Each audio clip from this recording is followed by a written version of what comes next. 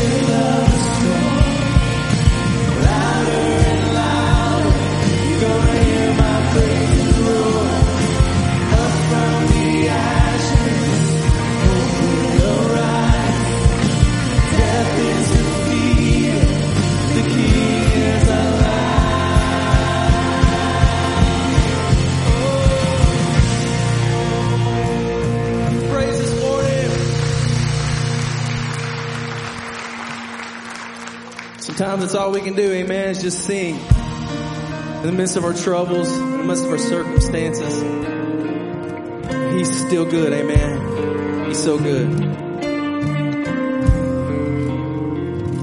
I've lived stories that have proved your faithfulness. I've seen miracles my mind can't comprehend. And there is beauty in what I can't understand.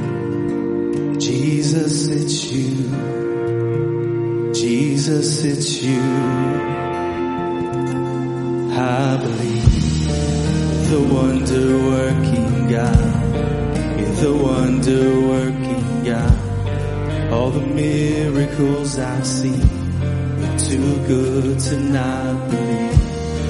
You're the wonder-working God. And you heal because you love. Oh, the miracles we see. You're too good to not believe. Too good to not believe. Too good to not believe. Oh, I can't resurrect a man with my own hands.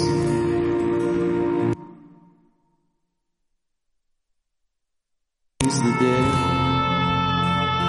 So all the glory to the only one who can. Jesus, it's you. Jesus, it's you. Oh, I believe you're the wonder-working God. You're the wonder-working God. All the miracles we'll see. Too good to not believe.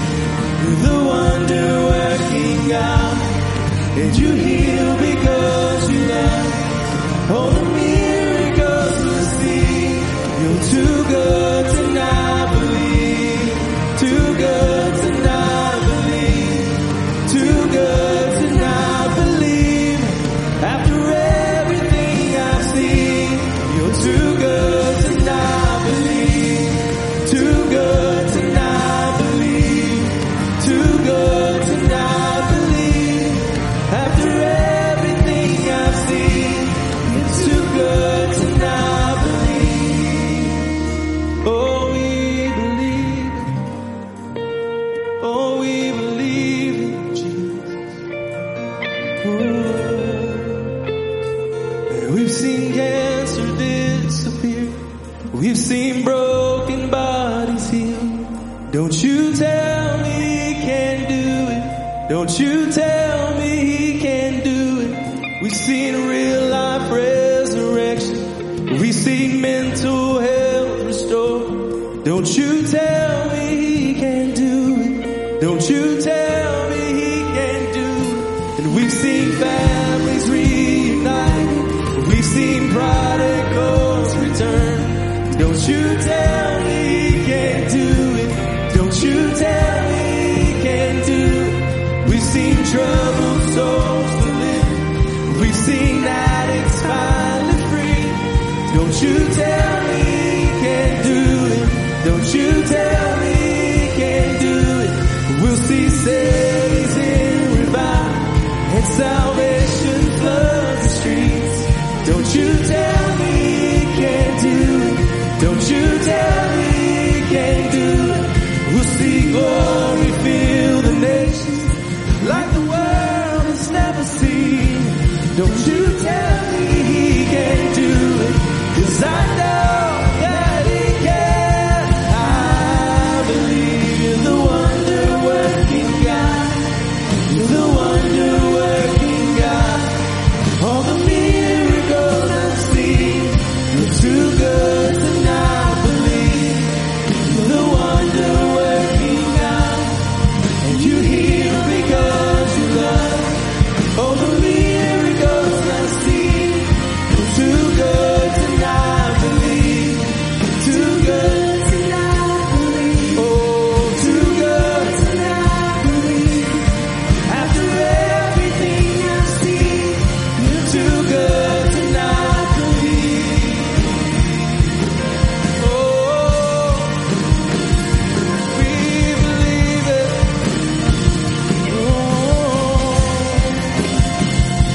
that be your testimony. Let that be your testimony today. Lord, you're too good to not believe. Thank you, Jesus. Thank you, Jesus. Amen. You can be seated. Don't tell me he can't do it. Right. All right? Amen. This is Kevin and Rita. And this has been a long awaited day that a lot of you guys have prayed over. And it's exciting. December of last year, Kevin had a stroke. And things weren't good for a while. And a lot of us were praying and going to the hospital and just trusting God. Just trusting God. And we've been through this journey. And I remember on Good Friday this year, and you guys were at the service, and I remember stopping after the praise and worship. And Kev, you said, I've never experienced anything like that before. And it's just what God's been doing and working in their lives is a miracle story. Don't tell me he can't do it. And so I want to ask, you can celebrate that. And so I'm going to ask you guys together to repeat what I know you believe in your heart about Jesus. All right? I believe that Jesus is the Christ. That Jesus is the Christ. The Son of the living God. The Son of the living God. And I accept him. And I accept him as my personal Lord and Savior. as my personal Lord and Savior. All right. We're going to do this together. See if Kim and I are good enough to do this simultaneously.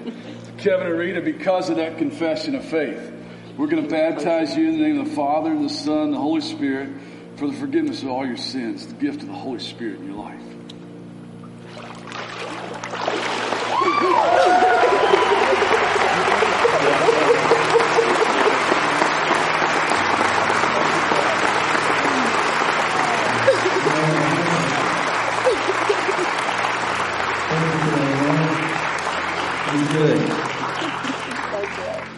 As we pause for a minute in service and we just continue our worship, we're about to take communion. It's so familiar when we talk about the Last Supper. Some of the words that are often spoken is, this is my body given for you. Do this in remembrance of me. This cup is the new covenant. My blood, which is poured out for you. Now, recently I was reading through that, Luke 22. And I just so happened, came across the verse 15. And Jesus spoke and he said, I have earnestly desired to eat this Passover with you before I suffer. And that just kind of hit me. And I thought, Jesus is saying he desires to be with his disciples.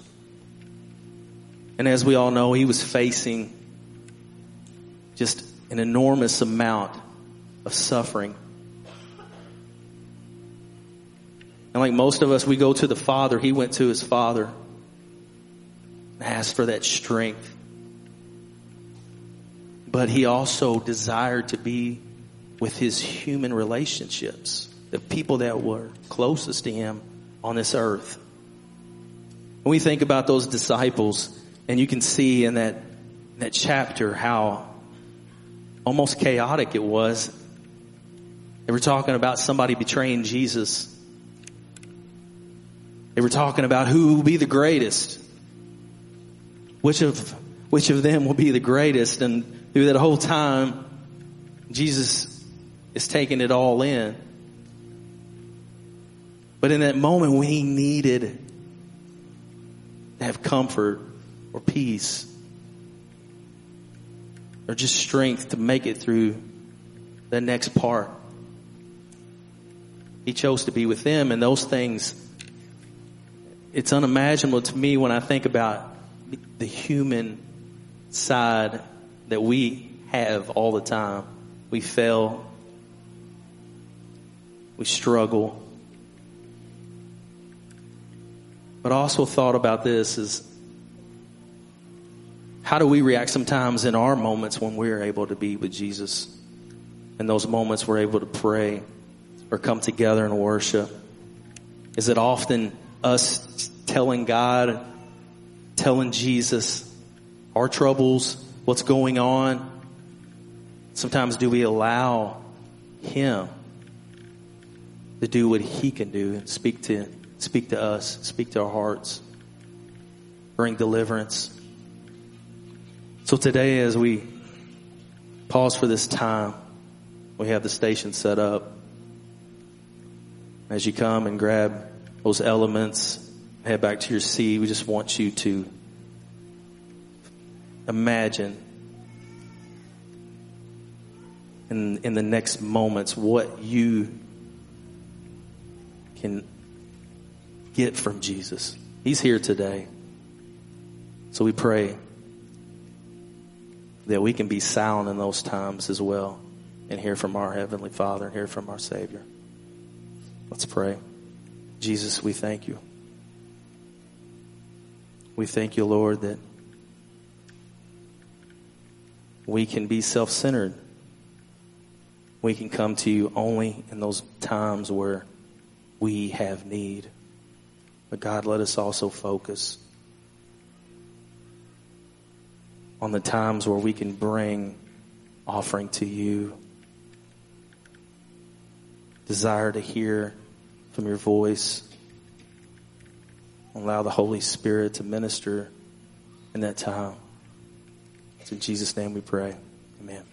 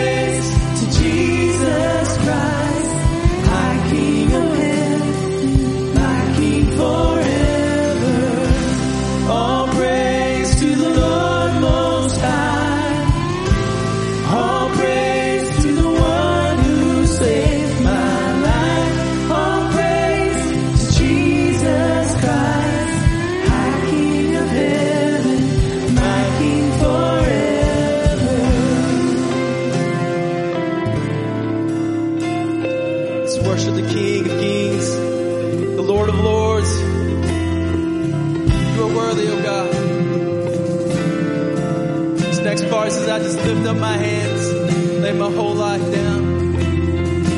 I lift up my hands, lay my whole life down, my whole life down before you. I lift up my hands, lay my whole life down, my whole life now is for you. I lift up my hands, lay my whole life down, my whole life down before you.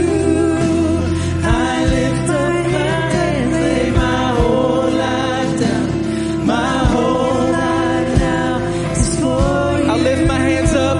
I lift my hands, lay my whole life down, my whole life down before you. I lift my hands, lay my whole life down, my whole life down is for you.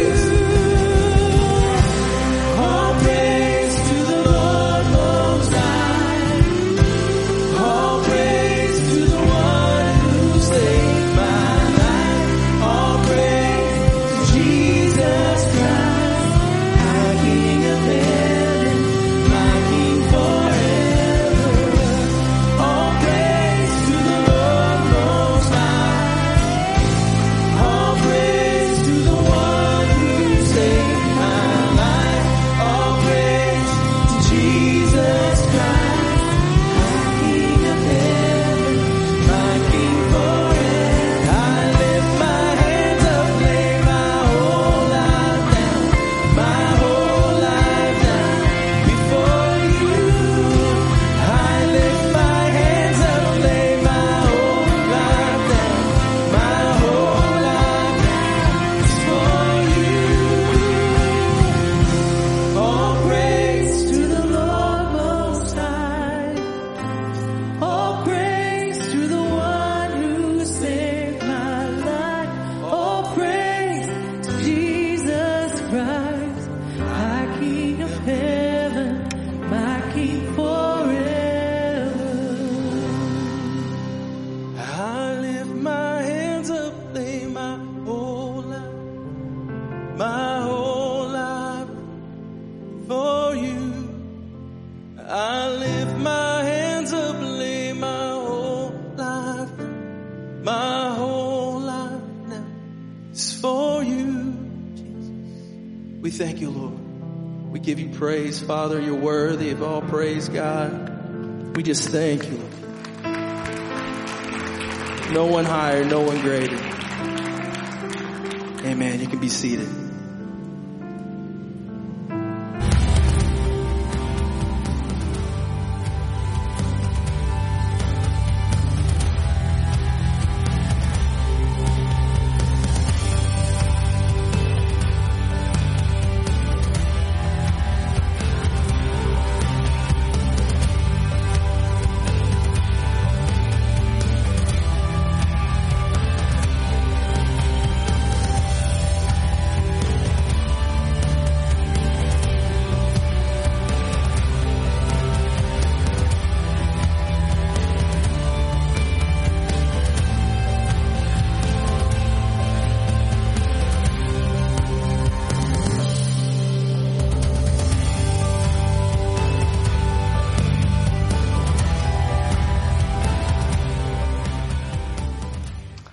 Well, good morning.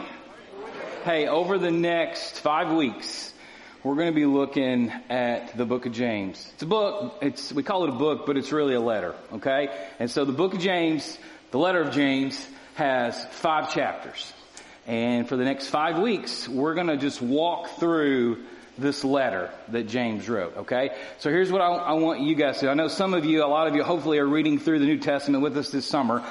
We don't really get to James until like the middle of August, but go ahead and cheat a little bit and read James along with the other stuff maybe you're reading over the next 5 weeks, because I want us all to be literally on the same page as we go through the next, after today we'll spend 3 more weeks in here going through chapters 2, 3, and 4, and then we'll finish it up out at the park the first weekend in August. Dave will finish up James with chapter 5, okay? So as you're reading and thinking and praying this week, looking for maybe some devotionals, go to the book of James, go to the letter of James, because and I'll say this too, if you are someone who's maybe new to Christianity or new to the church or just trying to figure out this whole Bible thing, and you open it up and somebody says, hey, read this or read that, and you read it and you're like, huh?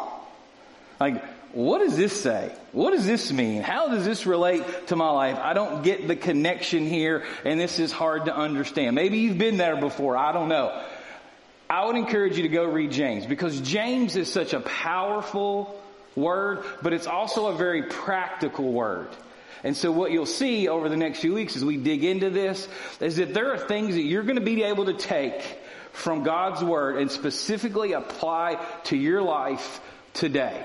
That's the whole goal of the next 5 weeks for us as we go through this letter together. So let's talk a little bit about who James was, okay? James was the brother of Jesus. They were actually technically half brothers, right? So Mary and Joseph were James's biological parents.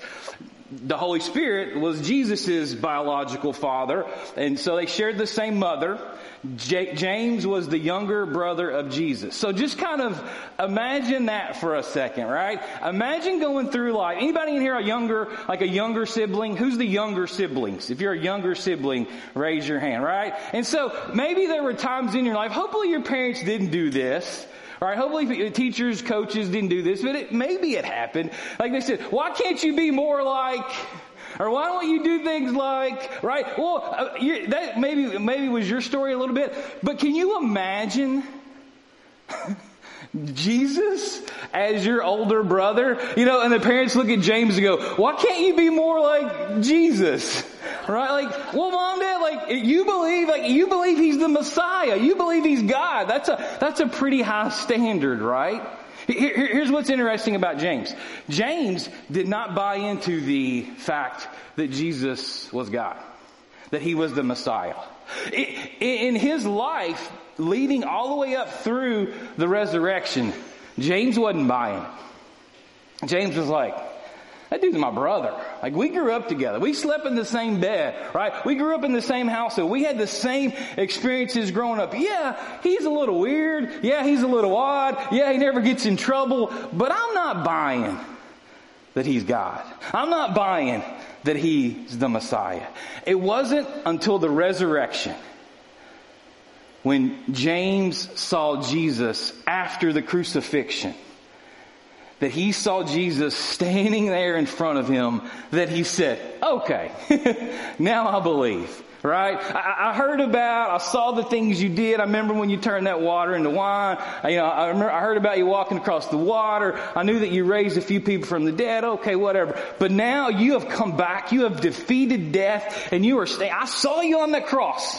I know you were dead, and now you're alive. And so James, it took that, right? It took that for him to say, okay, I believe that you are the Messiah. And here's who James was. James became the early, one of the first leaders, the leader of the church in Jerusalem. One of the very first leaders of the church. And so after Jesus goes back to heaven, the church is established in the book of Acts. Really a lot of the stuff that you'll read about in James's life that we're going to be reading about over the next 5 weeks, a lot of this is playing out right in the middle of the book of Acts. These kind of parallel each other, right? This is all going on kind of at the same time.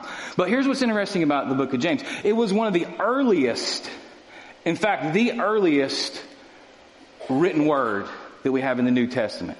It was written between 48 and 52 AD, which puts it like about 10 or 12 years after Jesus goes back to heaven. So this is, even though it's farther back in the New Testament, the Bible is not in chronological order, okay? It's just kind of, it's not, it doesn't work that way. So the book of James was the very first written New Testament book that we have, okay? And so it's there in the back of your New Testament. But James writes this between 48 and 52 AD. And he writes it to the church.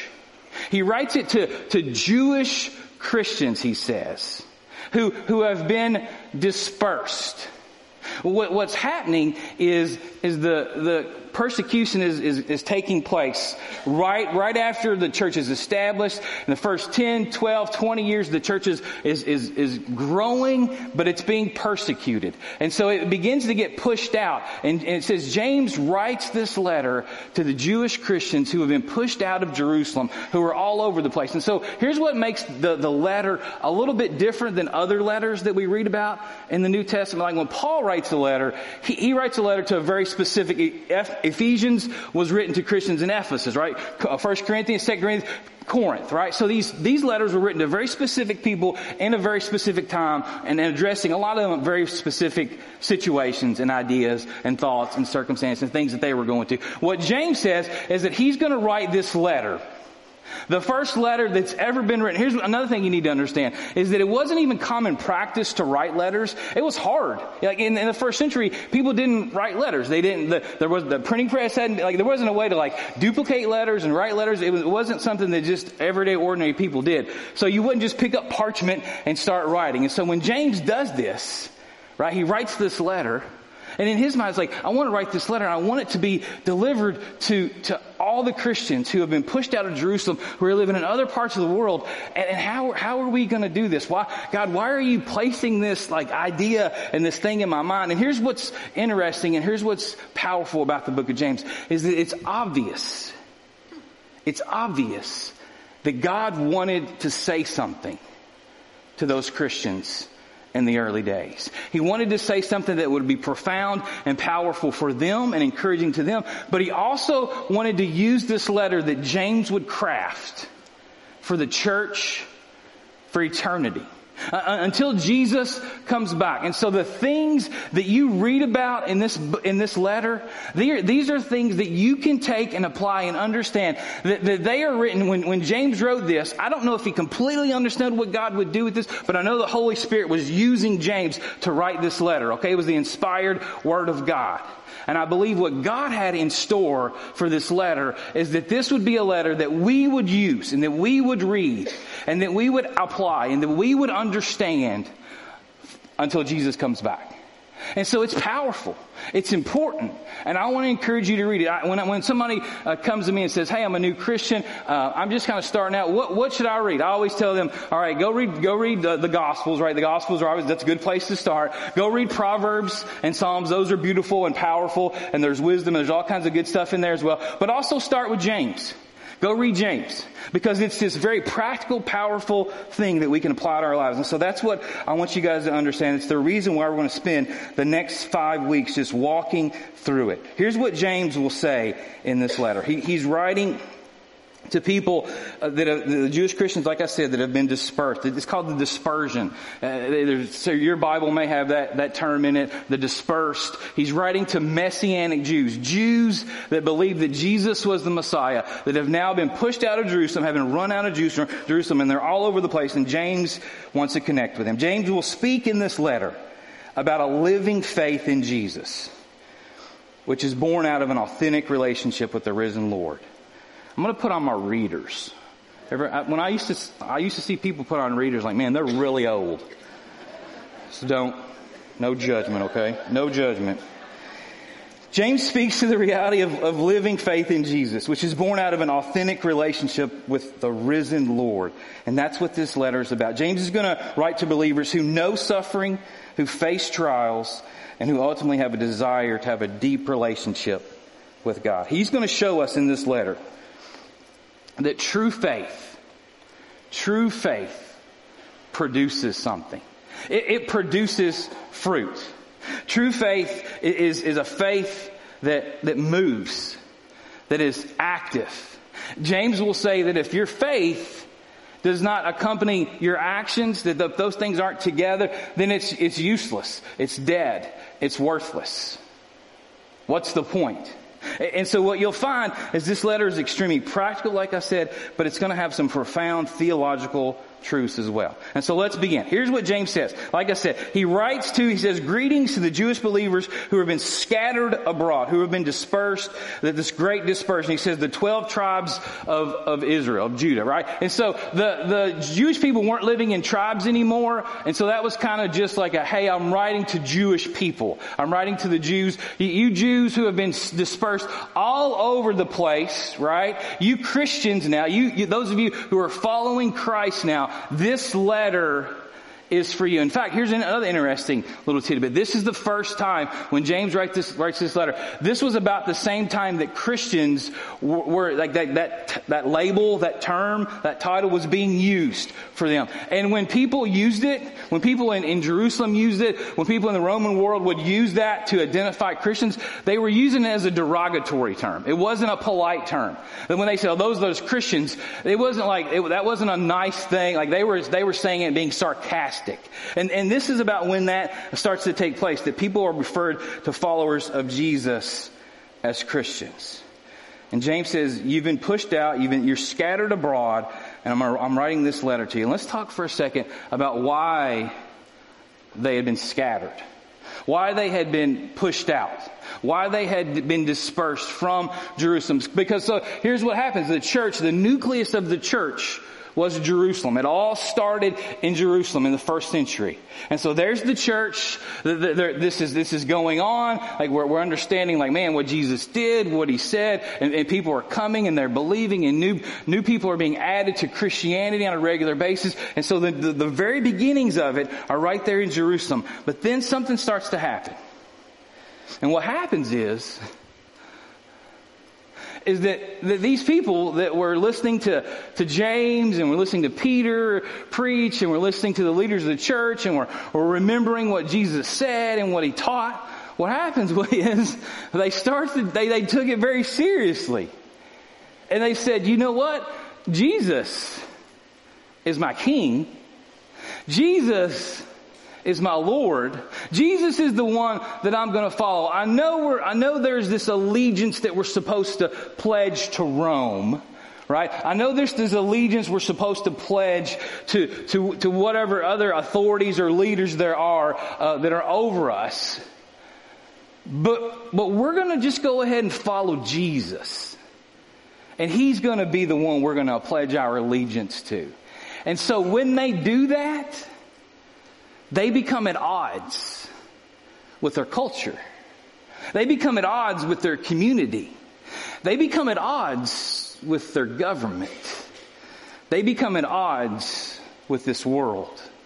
And here's what James is clear about. James is clear is that when you decide to put Jesus first, you are going to be at odds with this world.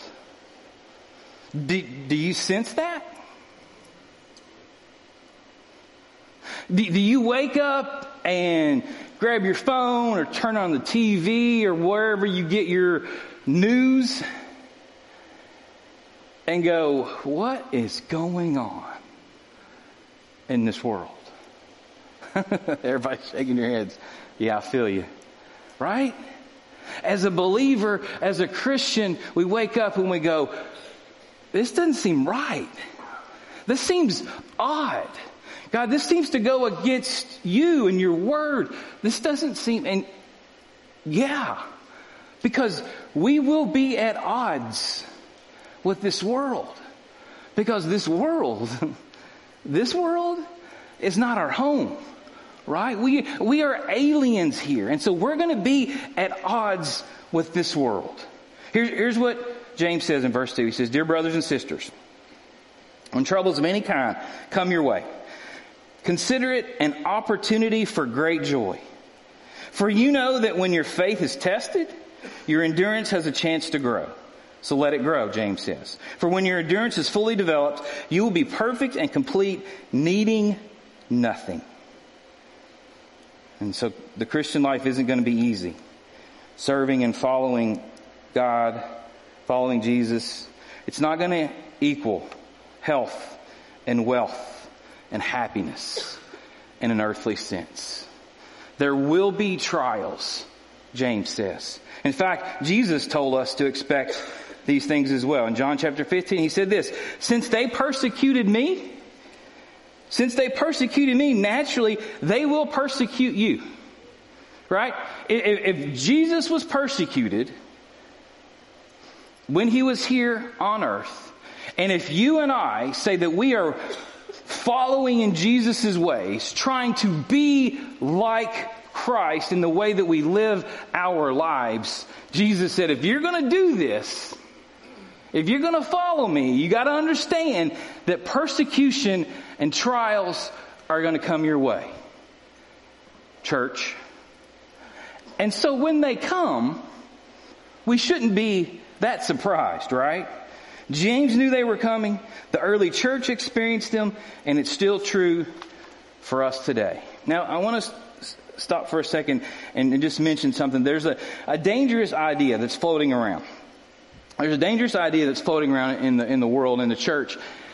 And it has to do, some people call it the prosperity gospel or something like that, right? You've probably maybe heard that before. You've heard preachers preach that, well, if you follow Jesus, you're going to be healthy, wealthy, and wise, and all these great things are going to come your way. Can I just say, that's heresy. It's false. It couldn't be further from the truth. If you watch a preacher on TV or read a book from a preacher that they are preaching a prosperity gospel that says if you follow Jesus, all these wonderful things are going to happen to you while you're here on earth, and you're going to be rich, and you're going to be successful, and you're going to be wealthy, and like all these great things are going to happen. Run, because it's not what the Bible says. And James couldn't be clearer. He says that you're going to go through trials. The Bible doesn't teach that God's going to make us healthy, wealthy, and successful. In fact, on the contrary, the Bible often lifts up trials as a pathway to maturity.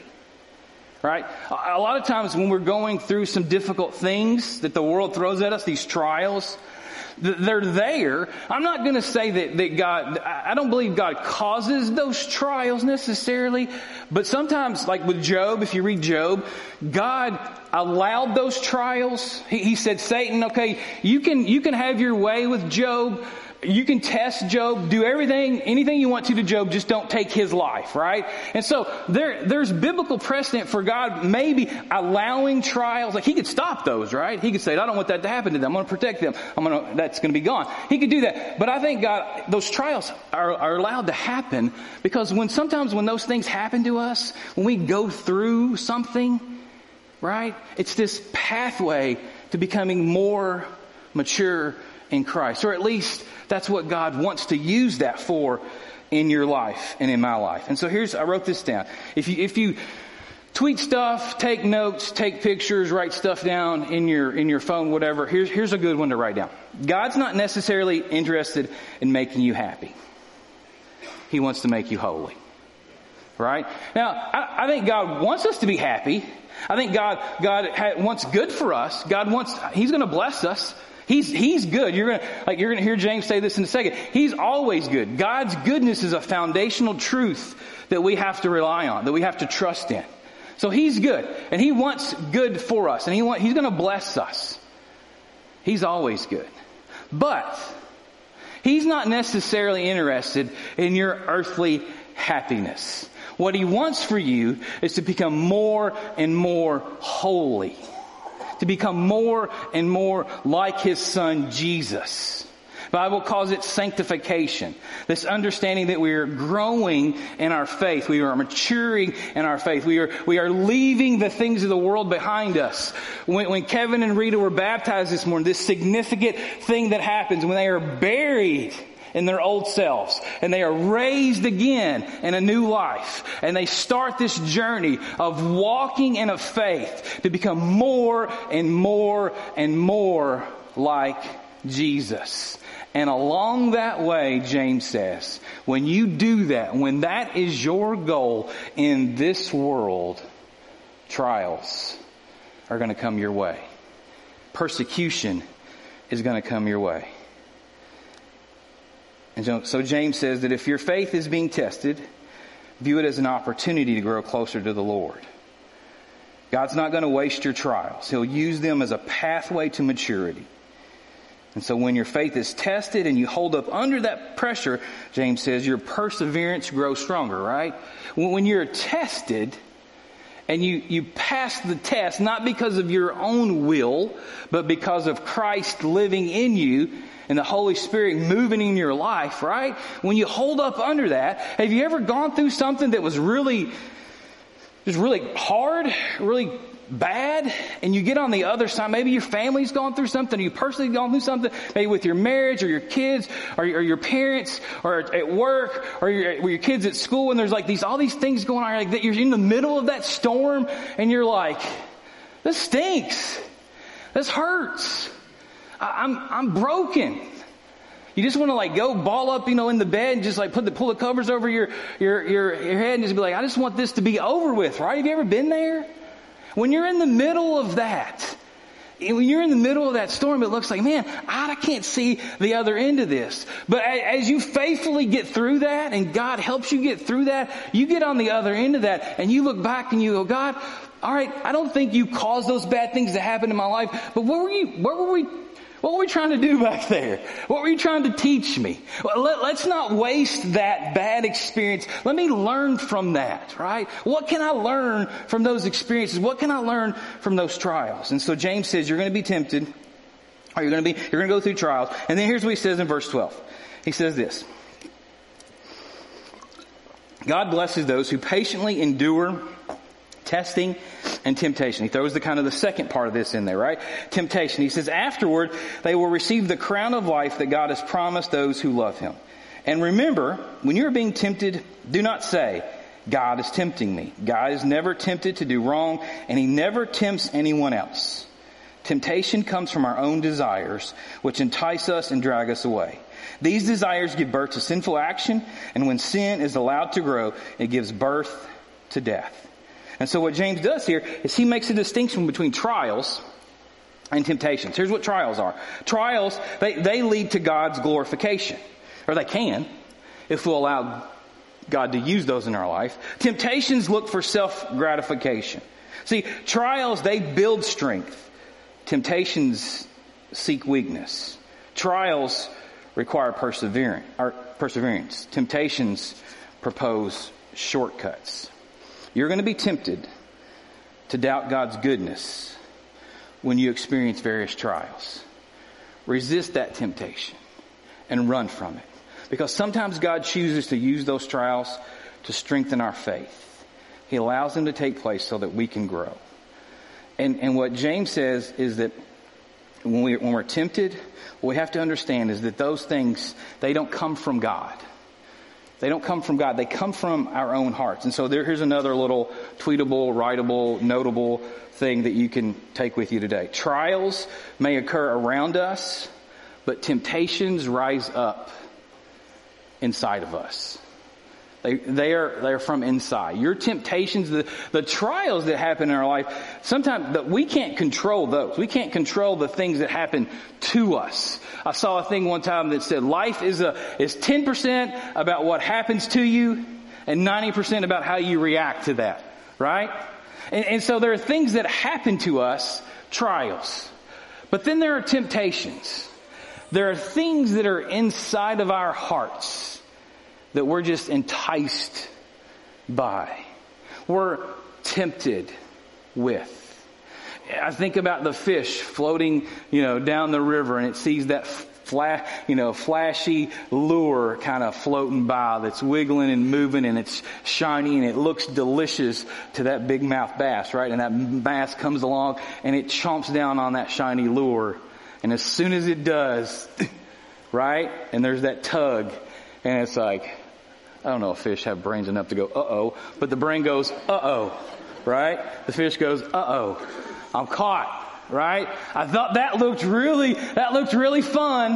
That looked really enticing. I was hungry and that was shiny and it was floating by and my impulse and I just went for it, right? You ever been there? We have, you have, I have, we all have, because here's what Satan does. He knows He knows the things that you're tempted. See, here's the thing. There are things that we're all tempted with, but some of us won't be tempted by the same things. Right? There's certain things that may tempt you that won't tempt someone else. They don't really have a problem with that. But it's like the thing that really gets you, right? And Satan knows that.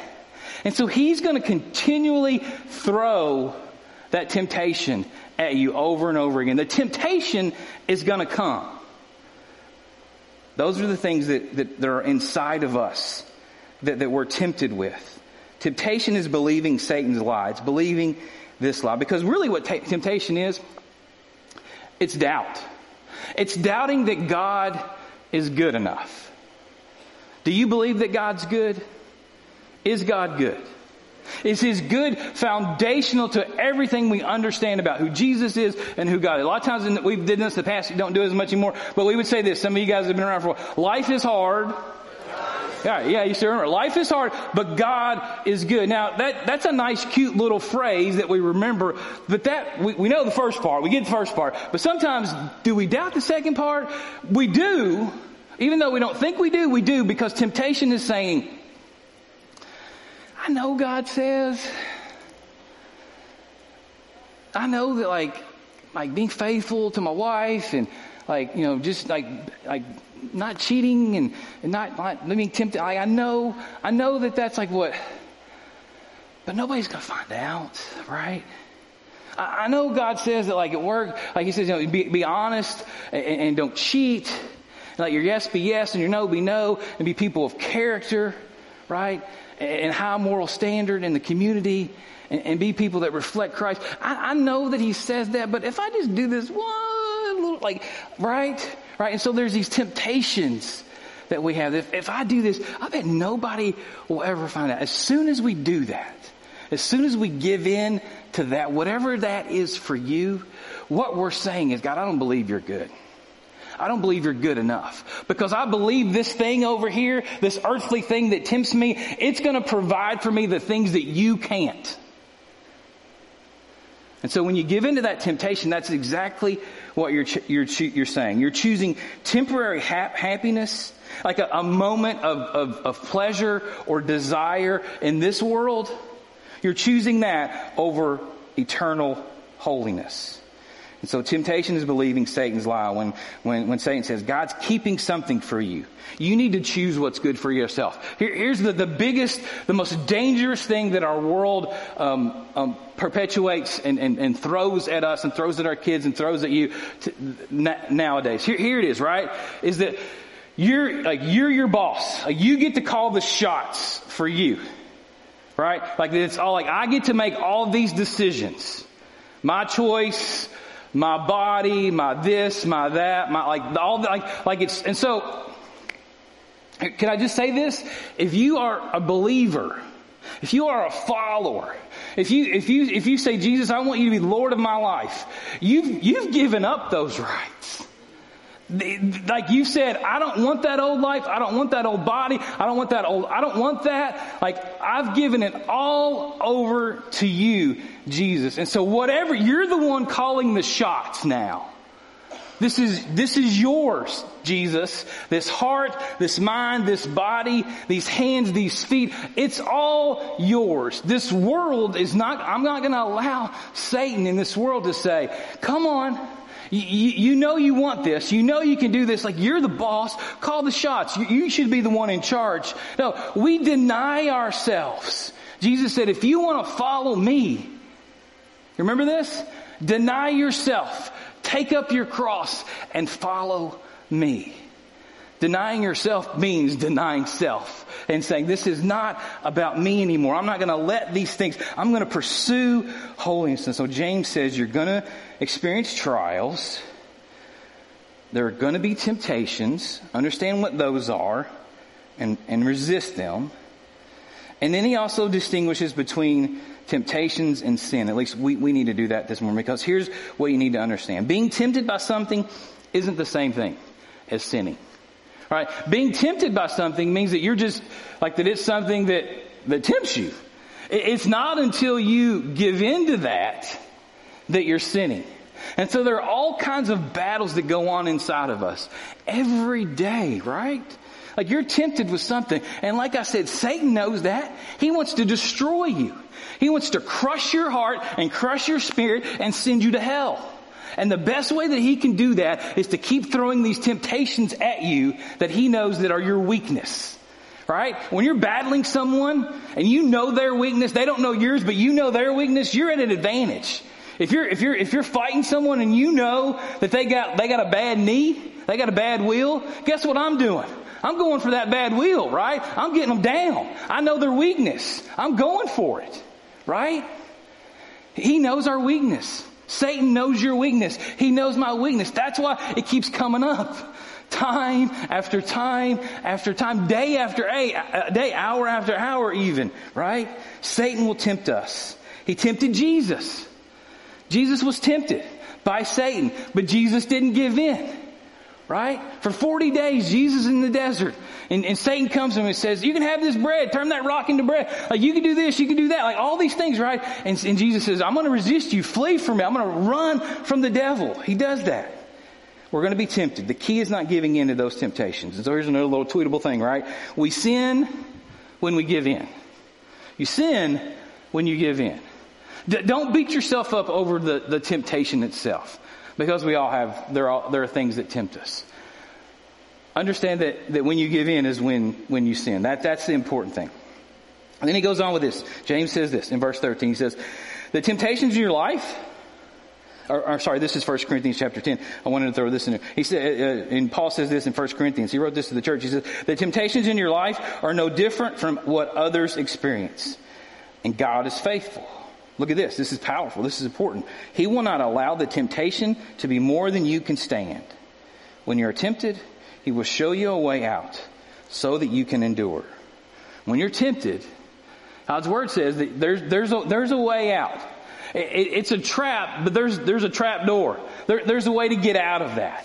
And so when you're walking in the Holy Spirit and you know that this thing's going to tempt you, you're like, I know what's going to happen if I make this next choice, right? It's usually one bad choice followed by another bad choice followed by another bad choice, right?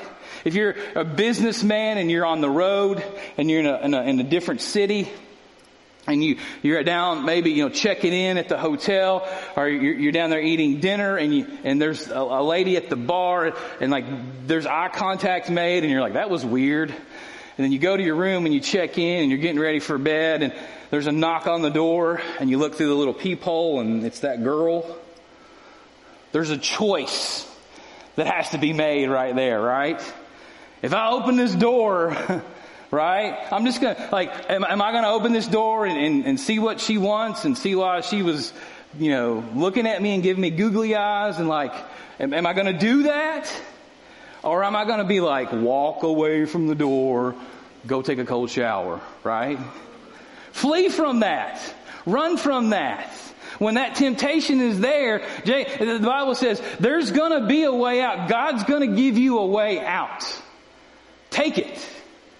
James would say, take it every time. And so there are trials, there are temptations. And then I want you to look at this next part. As James continues on, he says this. More profound words about God's goodness. In verse 16, here's what he says. So don't be misled, my dear brothers and sisters. Whatever is good and perfect is a gift coming down to us from God our Father, who created all the lights in the heavens. He never changes or casts a shifting shadow. He chooses to give birth to those of us by giving us His true word. And we, out of all creation, become His prized possessions. Here's another truth I want you to take with you today. God's goodness is foundational to our faith. His goodness is the hope that we cling to. If there is something in your life, if you take an inventory of your life today, and there are things in it that you say, these are all good things. These are wonderful things. These are things that I am blessed with. Whatever, you may list your family, your spouse, your kids, whatever it is in your life that you say, these are the good things that I'm blessed with. Those things come from God. Those things are a blessing from Him because He is good. The foundational truth of this part of James's letter is that God is good in the middle of trials, in the middle of the temptations that may come your way, understand and be mindful that God is good. And that's the hope that we cling to. Look at the next verse. In verse 19 it says this. Understand this, my dear brothers and sisters. You must also all be quick to listen, slow to speak, and slow to get angry. Let me just stop there for a second. If there's a verse that is more pertinent and timely for us today, don't you think it's this verse? Think about your conversations. Think about the way people interact with one another on social media. If we took this verse, if you don't take anything else today, take verse 19. Understand this, dear brothers and sisters. You must be quick to listen, slow to speak, and slow to get angry. He says in verse 20, human anger does not produce the righteousness that God desires. Get rid of all that filth and evil in your lives and humbly accept the word that God has planted in your hearts, for it has the power to save your souls. When you're angry, when your voice raises in a discussion or an argument, I always used to hear the person that's getting the loudest is usually losing the argument, right? And so when you're in a discussion with someone or when someone's typing in all caps, right? And you're like, oh, hold on. Why are you yelling at me? Right? James says, the way we interact with people, the way we talk to people and talk with people is really important to God. He says, get rid of filth and evil in your lives. Humbly accept the word of God as it's planted in your heart, and that's going to have power to save your souls. And so it's important for us to understand what God's word says about this, that it's transforming us. And here's a question I would have for you. Is truth taking root and bearing fruit in your life? Is when you hear God's word, when you hear this today, does it take root in your heart and in your mind? Does it start to transform your life? That's what James was writing about, and that's what Jesus was about with us. Let me finish up this letter. Here's what he says in this part of the letter. In verse 22, he says this, but don't just listen to God's word. You must do what it says. Otherwise, you are only fooling yourselves. For if you listen to the word of God and don't obey it, it's like glancing at your face in a mirror. You see yourself, you walk away, you forget what you look like. But if you look carefully into the perfect law that sets you free, and if you do what it says, and don't forget what you've heard, then God will bless you for doing it. James leaves no room here for misunderstanding. Following Jesus requires action. It requires us to act in some way. God's going to do the serving, the saving. God does the saving. This is another one of those. God does the saving. Here's what you and I need to be doing. We need to be doing the serving. God's the one that's doing the saving. James says, you and I, our call is to act. Our faith is something it works. It's something that moves us and others, or at least it should. All the Bible studies in the world, all the knowledge in the world is meaningless if it doesn't transform your heart and your mind into action. Did you know that your body can take in too much water? You know, right? Like doctors say, drink a lot of water. Water's good for you. You can drink, but you can drink too much water. It's called I wrote it down here. It's called overhydration. And it's when you drink too much water and the kidneys, they can't get rid of that excess water. And so sodium content builds up in your blood. It becomes diluted and your body can become intoxicated with water, right? Water's meant to come in and it's meant to go out, right? You consume it and then it goes out. At least a lot of it needs to go out, right? The same thing is true with biblical knowledge and the application of that. When you understand the things of the Lord, when you've got it, you're like, all right, I understand it. Like I could teach a class on the New Testament, or I could teach a class on I've taken enough Bible studies. I've got it. I've got the knowledge, right? James says that knowledge has to play itself out in your actions. If it doesn't, you're just going to spoil. You're just going to die. You're just going to become bloated, right? And it's not good for you spiritually. So those things have to be worked out. But understand this. Your works, your actions, they don't save you.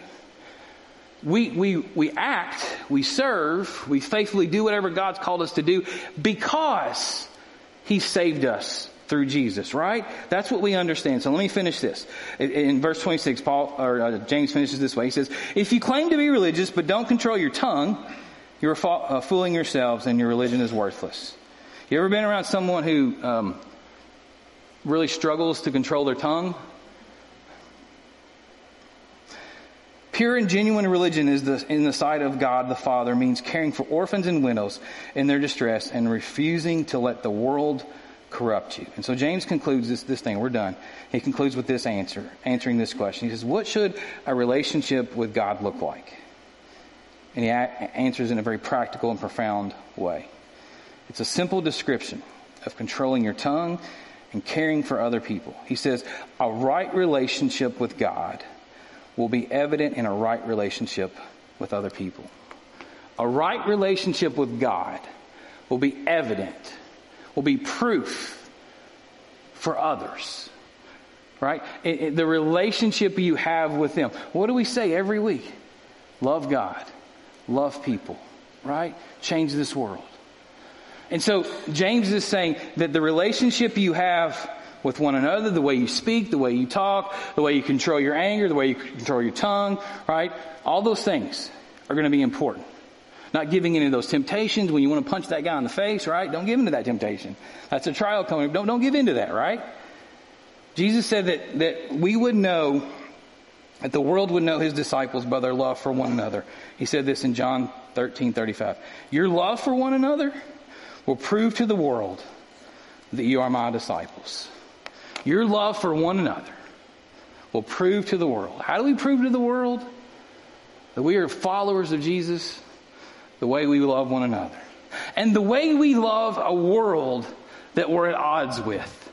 Right? The way we serve a world and a community that we're at odds with. Right? The way that we engage in service and going, we're not really on the same page, but I'm still going to love you. And I'm still going to serve you because that's what Jesus has called me to do. Why do we do that? Because that's exactly what the Creator of the universe did for us. James says God expects us to go out of our way to love the overlooked, the marginalized, the vulnerable, the needy, orphans and widows, right? He says go out and do that. Why would we do that? Because that's exactly what He did for us. Romans 5:8 says, but God showed His great love for us that when we were still sinners, right? That Jesus came and He died for us. In the moment we were sinning, knowing that we would still be sinners, knowing that we would still doubt His goodness, knowing that we would still give in to those temptations, knowing that we would still sin. Even in the middle of that, knowing all of that, Jesus went to the cross for you and for me. The ultimate love, the ultimate sacrifice. And so that's who we get our marching orders from. And so here's what an authentic faith says. I'm done with this. An authentic faith says this. When trials come your way, keep pursuing Jesus. This week, when things come at you, when the world throws things at you, keep your eyes on Jesus. Keep pursuing Jesus. Keep walking towards Him. Keep running towards Him. When temptations come knocking at your door, run.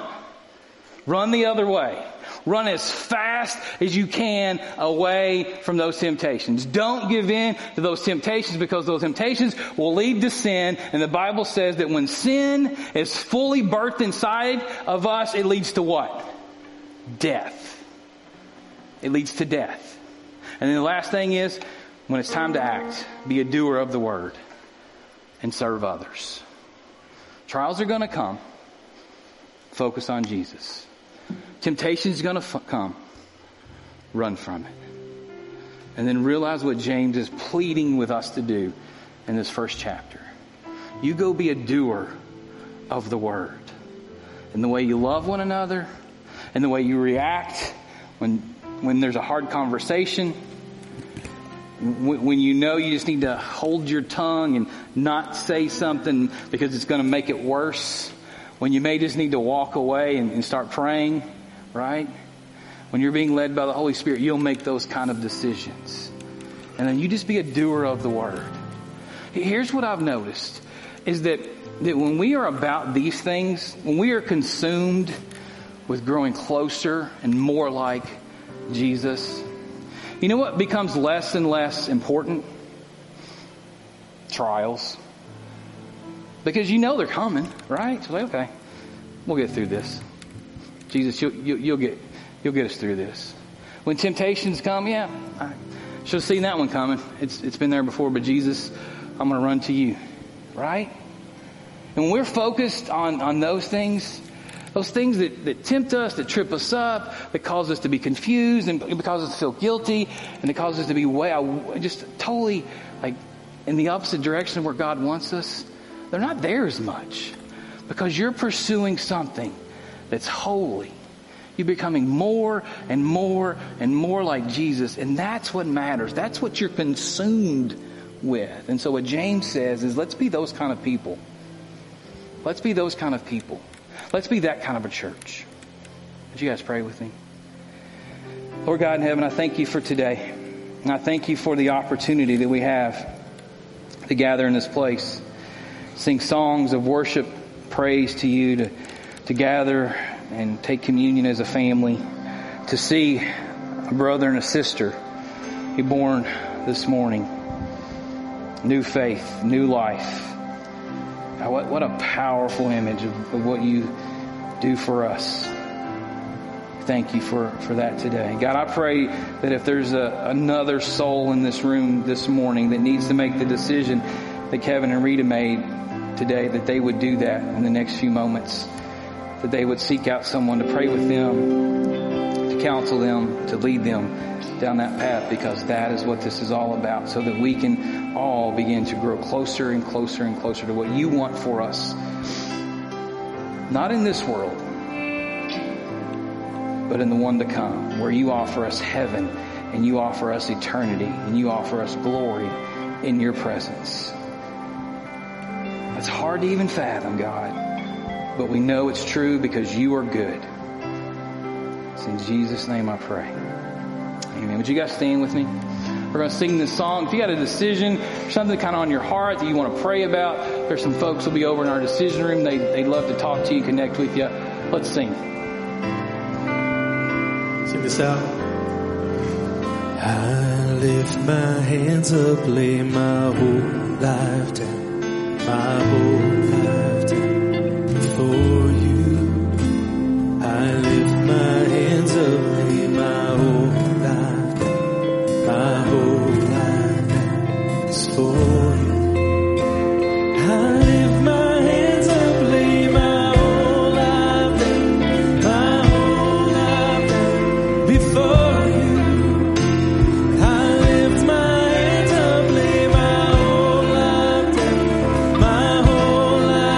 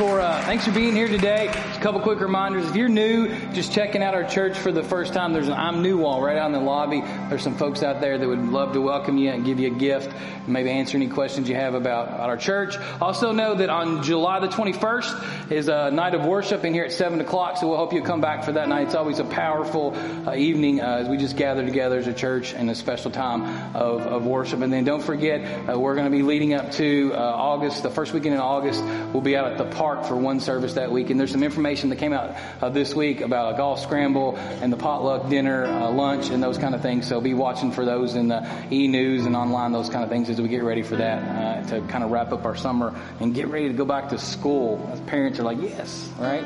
All right, you guys get out of here. Let's go love God, love people, and change this world.